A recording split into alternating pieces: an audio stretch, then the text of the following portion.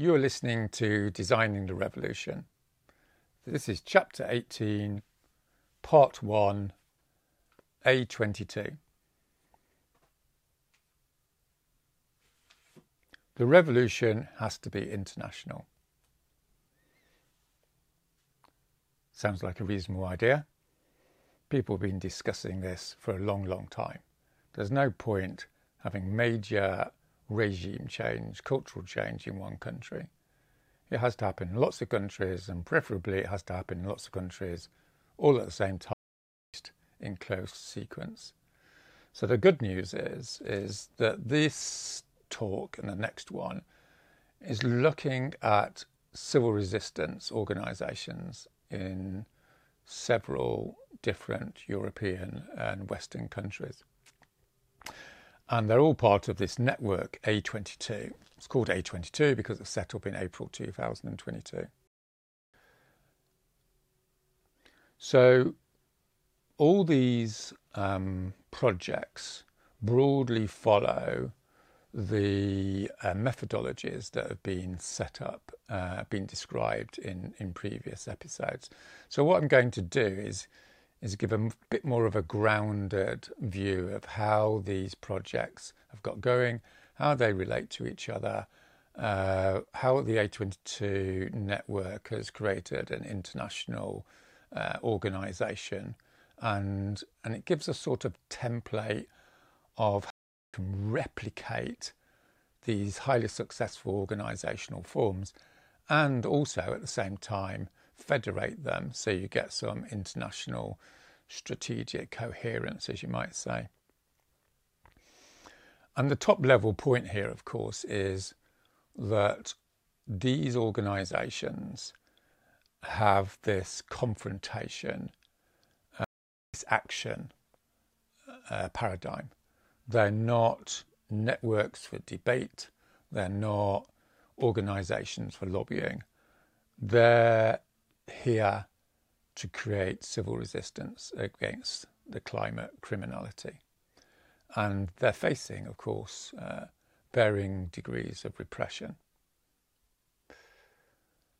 Okay, so we've talked about this quite a lot in previous talks, but let's just remind ourselves that over the last 30, 40 years, in terms of pragmatic empirical research on the major themes of the left project, i.e. equality and liberty, there's been a healthy moving away from the old conflict between, top down and bottom up, hierarchy and horizontal. And the actual frontline research is quite exciting because what it's saying is there is in fact no conflict, in the sense that without a strong centre you can't have effective decentralisation, and you can't have a strong centre without effective decentralisation. And you might want to check out some of the literature on Porto Alegre, on Kerala. There's a number of what you might call post-dogmatic Marxist sort of left experiments over the last 2 or 3 decades. And really that research has formed the grounding, as it were, for these A22 projects. And they've been centred in these 2 major propositions. The first proposition is, if you're going to get anywhere, you need a functional hierarchy. The words functional hierarchy are problematic. The word hierarchy triggers all sorts of reactions in some people. But the point is this open arrangement where there's some people making the key decisions, they delegate authority, they give autonomy, they take feedback. The people at the in the top group, rotate. It's humanised, got service orientation. So there's all sorts of sophisticated elements which we've been talking about that make it work well. But it avoids the extreme of this old, Leninist, do as I say, otherwise you're going to get shot sort of rubbish. And at the same time, it avoids the other extreme of this amorphous, horizontalist mush where everyone's involved in everything and nothing therefore happens, and related themes. And then there's this second discovery, as you might say, of the design of the social space, which I've been more involved with my own research, and we've talked about it lots of times, so I'm not going to go through it again, but this whole notion that the social space creates sociability and what have you. So the A22 projects have come out of this, this intellectual sort of process, and more concretely, they've come out of the empirical developments in Extinction Rebellion, leading through to Insulate Britain in the UK and Just Stop Oil, and this systematisation that I've been primarily involved with for 24 months now. And what we've done is, and I'll describe this in more details in a minute, is use a template and then basically go and sell it around the Western world. Go to groups and say, hey guys, you should try this because it works, and replicate it. So, that gives this grounding. A22 didn't, appear one day. It's from this intellectual tradition, and it's from this sort of pragmatic, actual real world frontline design, confrontational situation we've had growing since 2019 in the Western world. So what I'm going to do is I'm going to describe how this A22 situation works. I'm going to just tell you briefly about 4 key elements, 4 non-negotiable elements that exist in order to set up an A22 project in a Western world country. Then I'm going to talk about the dynamo mechanism, which we've already covered, but I'll show how that works in an A22 project process. And then I'm going to talk about culture, which is often left off the agenda, as it were, but it's absolutely critical because culture trumps strategy, as they say, and how that culture is embedded in an A22 context.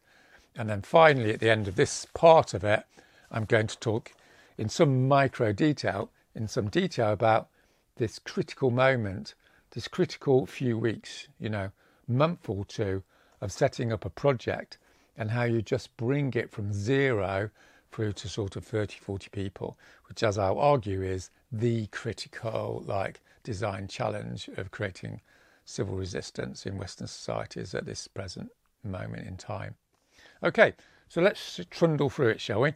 So the 4 elements, these will be fairly familiar to you, of course, but the thing to take on board here is the non-negotiableness of this, right? This is not like the original Extinction Rebellion philosophy, which was, someone in Spain wants to set up an XR group, you send them a few bits of paper, you have a session with them, and then you go, good luck, and hope for the best. This is a lot more. This is what you do. If you don't want to do it, that's cool. You can go and do something else, right? No one's forcing anyone.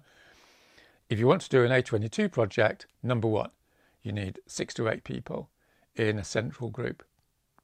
Those people are the executive. They control the project. They're responsible for the project. They need to have a culture of service and openness and competency and humility, and they're in control. And everyone knows they're in control. There's no fuzziness. There's no structuralist nonsense. It's like, this is it. You've got the job, okay? Probably, in a way, the most critical element. Number 2, there is a demand of the government. It's concrete. It's Martin Luther King move through the campaigns philosophy of change, which we talked about in the last episode. We want this, and it's achievable. It's popular.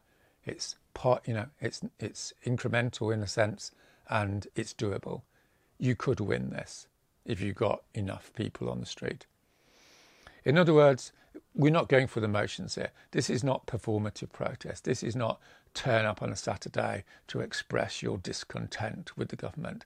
This is, we are wanting you to change, and moving beyond protest into civil resistance. We will force you. We will force you to change through civil resistance, because what you are doing is unconstitutional, illegal, immoral, obscene, etc.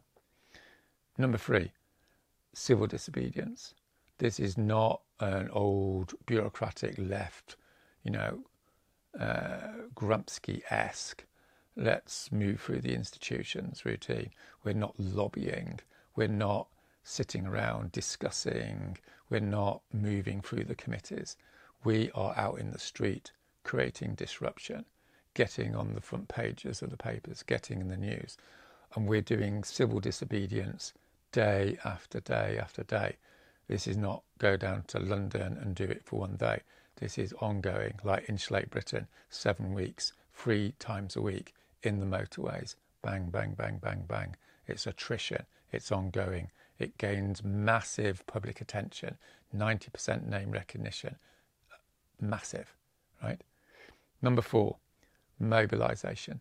Systematic recruitment of ordinary people beyond the activist bubble, beyond the capital city, beyond the urban middle class, beyond the sort of young person silo, beyond the sort of older person, retired teacher silo, right? This is about going and speaking to human beings, going to speaking to citizens and saying, this is a universal affront to all our values. This is a violation of everything we believe in.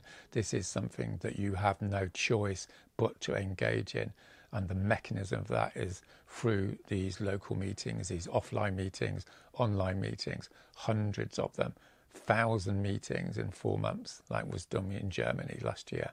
It's a lot of work, and it works. Okay, so those are the 4, elements, and you'll be familiar with them if you've seen the previous episodes. And they're non-negotiable. It's not like a group can come to A22 and say, well, we like 3 of them, but we don't fancy doing mobilisation. It's like, that's cool. That's not A22. All right. So second thing is the expansion dynamo. Again, we've gone through this, but I'm going to, go through it a little bit more in terms of, first of all, this is an iteration. It's not like we go to a group in a European country and go, you do this, this and this, and then you go and do A, and suddenly you're going to win. It's like you do this, this and this, you get 20 people, and you go out and you sit in the road, or you blockade something, or you go and throw soup over something. And then you mobilise again. And then you get 50 people. And then you mobilise again, and you get 200 people. And then you mobilise again, and you get 1,000 people. That's this continual iteration and interaction and fusion between mobilisation, meetings, publicising, increasingly online promotion and such like, and then this funnel, people coming through and then getting involved. So there's 2 elements to this dynamo, right? First of all, there's the money element. Money is energy. Money drives social activity. If you haven't got money, then you've got an intrinsic limits. Okay, you either have, a few people working really hard over a long period, or you have lots and lots of people doing something for 2 or 3 weeks, and then it runs out of steam. If you want 1,000, 2,000, 3,000, 4,000 people in an organisational setting doing things month after month for 18 months, people are going to be paid. If you don't pay them, then you're just going to get middle class, older people who can afford to work full time. You're going to get these informal hierarchies. You're going to exclude, younger people, people of colour. It's no good. No one's pretending money isn't problematic for all the good reasons we know. But so the whole notion here is to monetize this iterative process. So when people are put into prison, there's adverts on social media. When you're in the meetings, you're asking for donations at the end of the meeting. This is a traditional trade union, social movement orientation. Like, we fund ourselves. Obviously, some money, and a lot of money, did come from cultural figures who were very generous in order to get the A22 situation on the go. So there's no question about that. But the reason they gave money, let me emphasize this, the reason they gave money is because it was organized, okay? Because it had a track record, because it was credible, because it had stats, right? It wasn't, hey, we're cool activists and we're going to do stuff on the climate. It was like, here's 2 pages on why it works. You put this money in and you get this many people recruited. It's like a plan. So you've got this money coming in, and the money basically then is used to fund the full-time organisers, who then go and organise meetings, and they organise more meetings, and these extra meetings creates more credibility, more money, which feeds into more meetings. So you have this dynamo, iterative process between money and meetings and full-time people, and then this other iterative positive feedback loop between doing actions and mobilization and actions. So all these things is this ongoing circular process. It's not do this and then do this, right? That's mechanical thinking. This is an ecological living system of interactive elements. So the meetings, of course, cover a multitude of sins, of course. So you have the classical meeting, which is, Victorian mobilising, 19th century mobilising, go to Village X, hand out 5,000 leaflets, you get this collective mix of people, grandmothers, small shopkeepers coming, most people can't really cope, but you get a small number of people, and this provides demographical pluralism, right? Demographic variety. It's not all young people, it's not all professional people. And I think I may have mentioned this, but, in my view, this is what made Extinction Rebellion in 2019 fundamentally different to many of the Western society Extinction Rebellion formations that set up in the following year in 2020. What happened was the XR brand was inadvertently, or not so inadvertently, captured by professional, middle-class, urban people in Western countries, which is fine. No one's got a problem with that. But then they sat on the brand.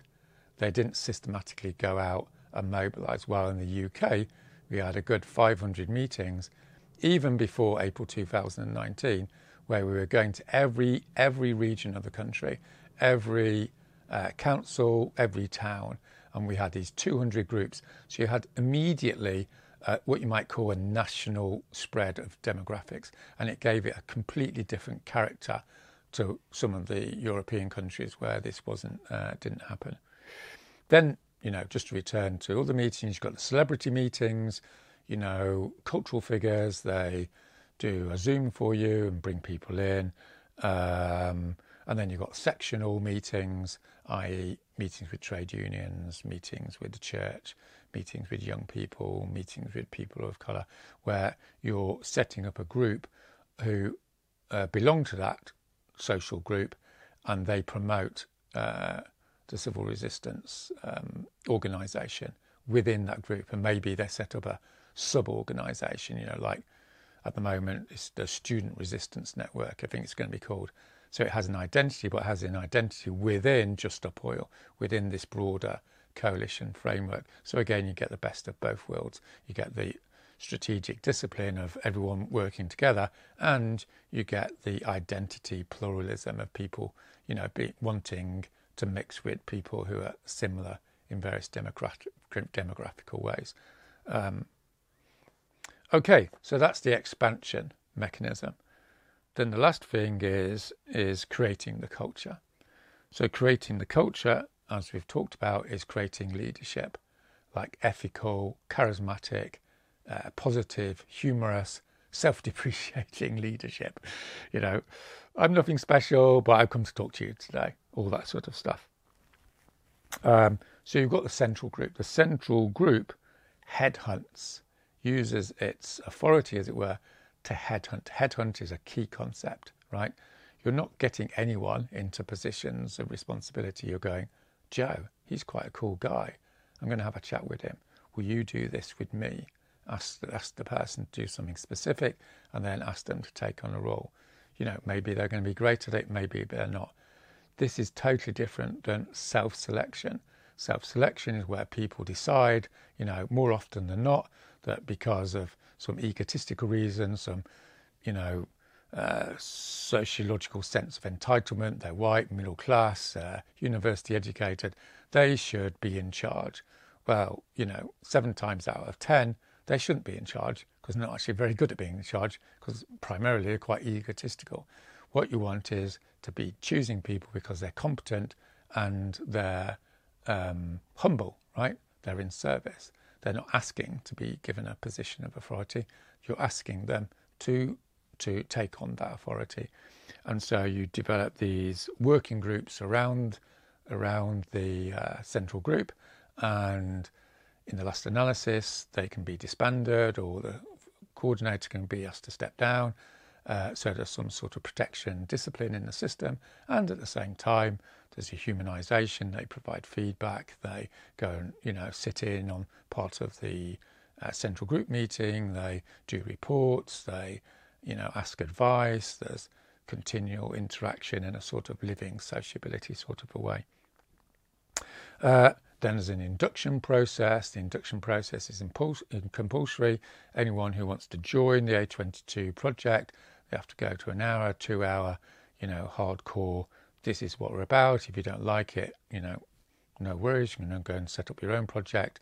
But if you're in this, you have to entertain the notion of service, trust, integrity, accountability, statistical accountability, being a team player.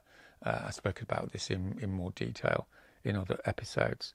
And then, moving a little bit broader in terms of a cultural strategy, this notion of a structural approach to diversity. So, as I'm sure many of you watching this, know this sort of inclusive sort of diversity agenda is profoundly defective and self-contradictory because it doesn't actually take itself seriously. It degenerates into a sort of guilt-trippy, radical left, urban, rabbit hole, and at best it results in a rather embarrassing tokenism. Oh, there's a young person, let's get them onto the core group. Oh, there's a person of colour, let's ask them to be a speaker. What the A22 projects are doing at best, and there's a big challenge around this, I'm not pretending there isn't for a moment, is a structural approach to inclusion. In other words, like what we did between Insulate Britain and Just Stop Oil, was say there's not many young people involved in Insulate Britain, so we're going to go to 20 universities, hand out 5,000 leaflets, have 50 meetings, follow-up meetings, and we're going to structurally engage with young people. So we can get 100, 200, 300 young people into Just Stop Oil, and then we're going to mentor them, then we're going to put them into positions of running action groups, and we're going to train them to go and speak on the media. So within 3 months, we had this massive success that we went from an organisation which was primarily run by older people to an organisation run primarily with young people. So in my view, this can be done with farmers, it can be done with ethnic groups, people of colour, and it's a completely different way of approaching, again, building a big civil resistance coalition, as you might say. And then another cultural deepening is, particularly in this ever-increasing context of repression, which is happening in the UK at the present moment, people being sent to prison for, saying climate change in court and such like, is a culture of care and attention given to people who are arrested, who go to prison, so that they feel part of this wider community of support. Now, what I've just outlined there in terms of this culture, there's probably people listening to this going, well, it doesn't work that well, Roger, which is obviously totally the case. But in terms of structural analysis, my proposition is the A22 network has, because of its organisational paradigm of going, we're going to actually think about this consistently and get stats and do training and all the rest of it, it's fundamentally different from this sludge and chaos of a sort of horizontalist orientation. All right, so I'm just going to finish this section, the first section of this, talking about A22, just to sort of burrow down into this micro detail about how you set up a civil resistance organisation in Western democracy. And as we'll come on to discuss in the second part, this model can be replicated for a social campaign, social justice campaign on homelessness or food poverty, or it can be this model can be used to create a campaign around, demanding a constitution, which is what I'm working on with one group at the moment.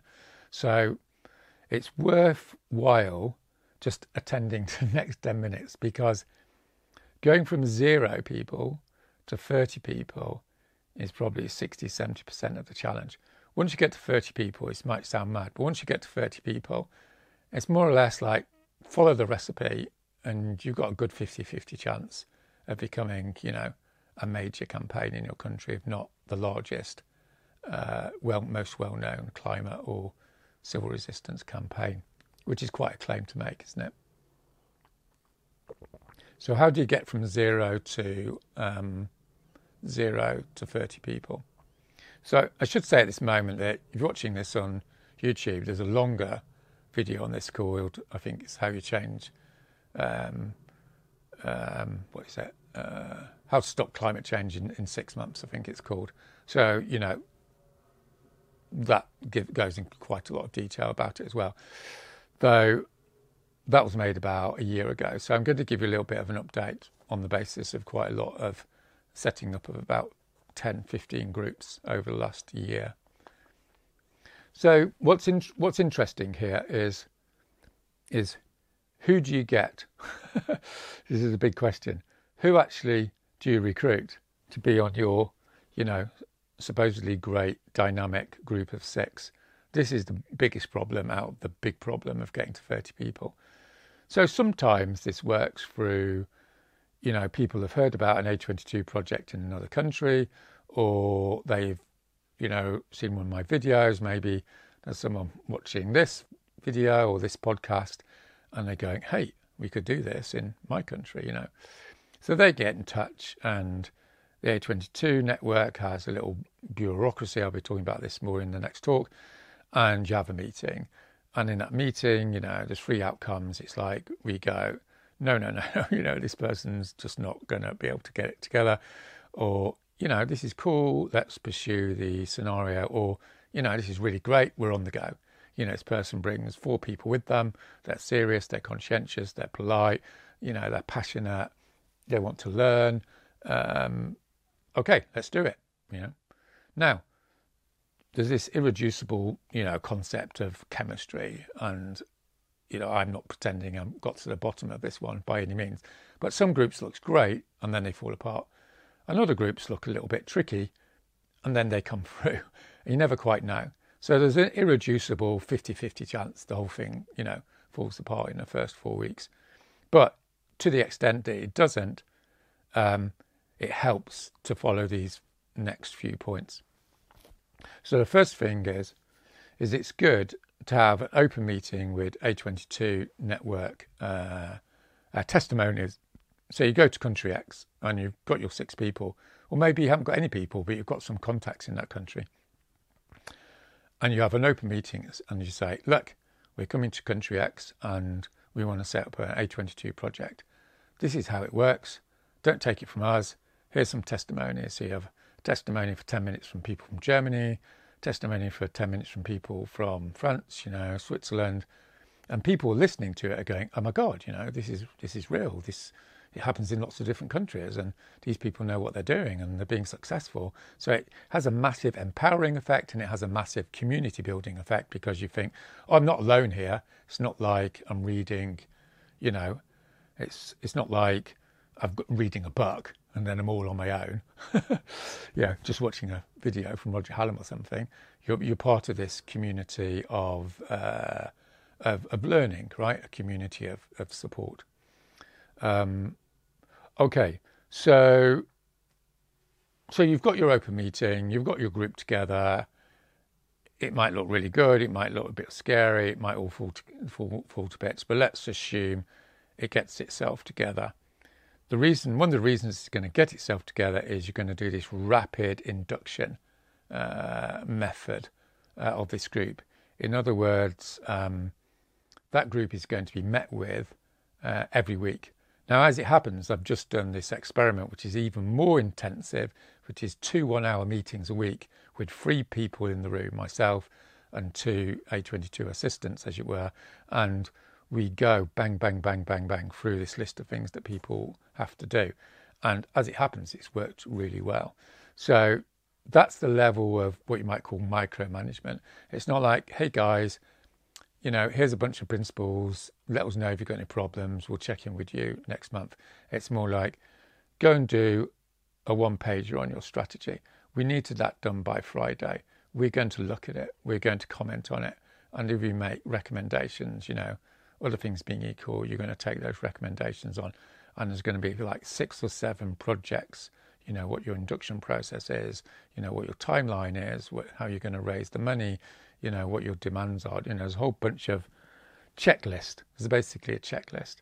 And then through that process, you're continually reminding people about the ethos, that this is a supportive group, that each of you have to love each other and forgive each other and not be harsh, because it's difficult and we're all humans and we're learning and people make mistakes.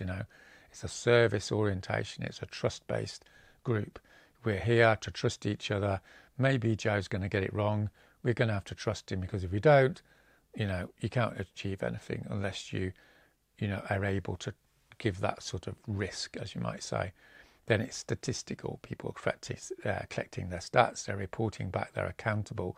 They're not going to be shamed.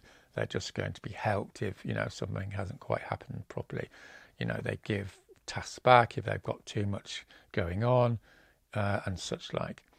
So then through this process, they're going to create their mobilization plan, right? They're going to decide on the 4 elements, what the name is. They've got their group, they've got their aim, they've got their civil disobedience project, and they're going to do their mass mobilising. And they've got their checklist, and they're going through all this, and they're helped every week, and they're doing statistical feedback. Then they get seed funding. So this is really important.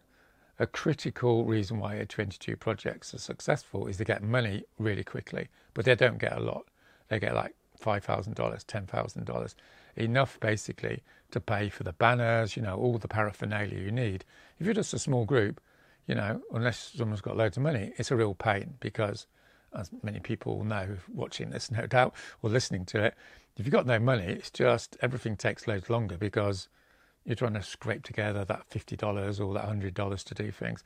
So it's gloriously fantastic if you've got an international network that will just throw you $5,000, without you having any real objective credibility, because they believe in you, because you're following this methodology. So there's a gamification element here, which is, and by gamification, it's just a posh word for, if you do this, we'll give you this money. If you do this, then we give you more money. And if you do this, you'll get even more money. Which all sounds a little bit capitalistic, and in a sense it is. And the reason why we do it is because it works. Okay, so it's not done in some sort of nasty, we'll break your legs if you don't get to the next stage sort of situation. It's, it's a supportive thing, but it's real. Okay, if you don't get your shit together, then why should anyone give you money, right?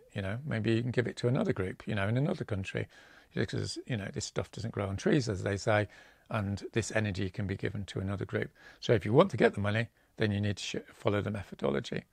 And that involves providing real-time stats, which, is very difficult because a lot of people don't like providing stats. So it's a bit of a battle, but it's something that's an ongoing process of cultural change in the activist community in the Western world.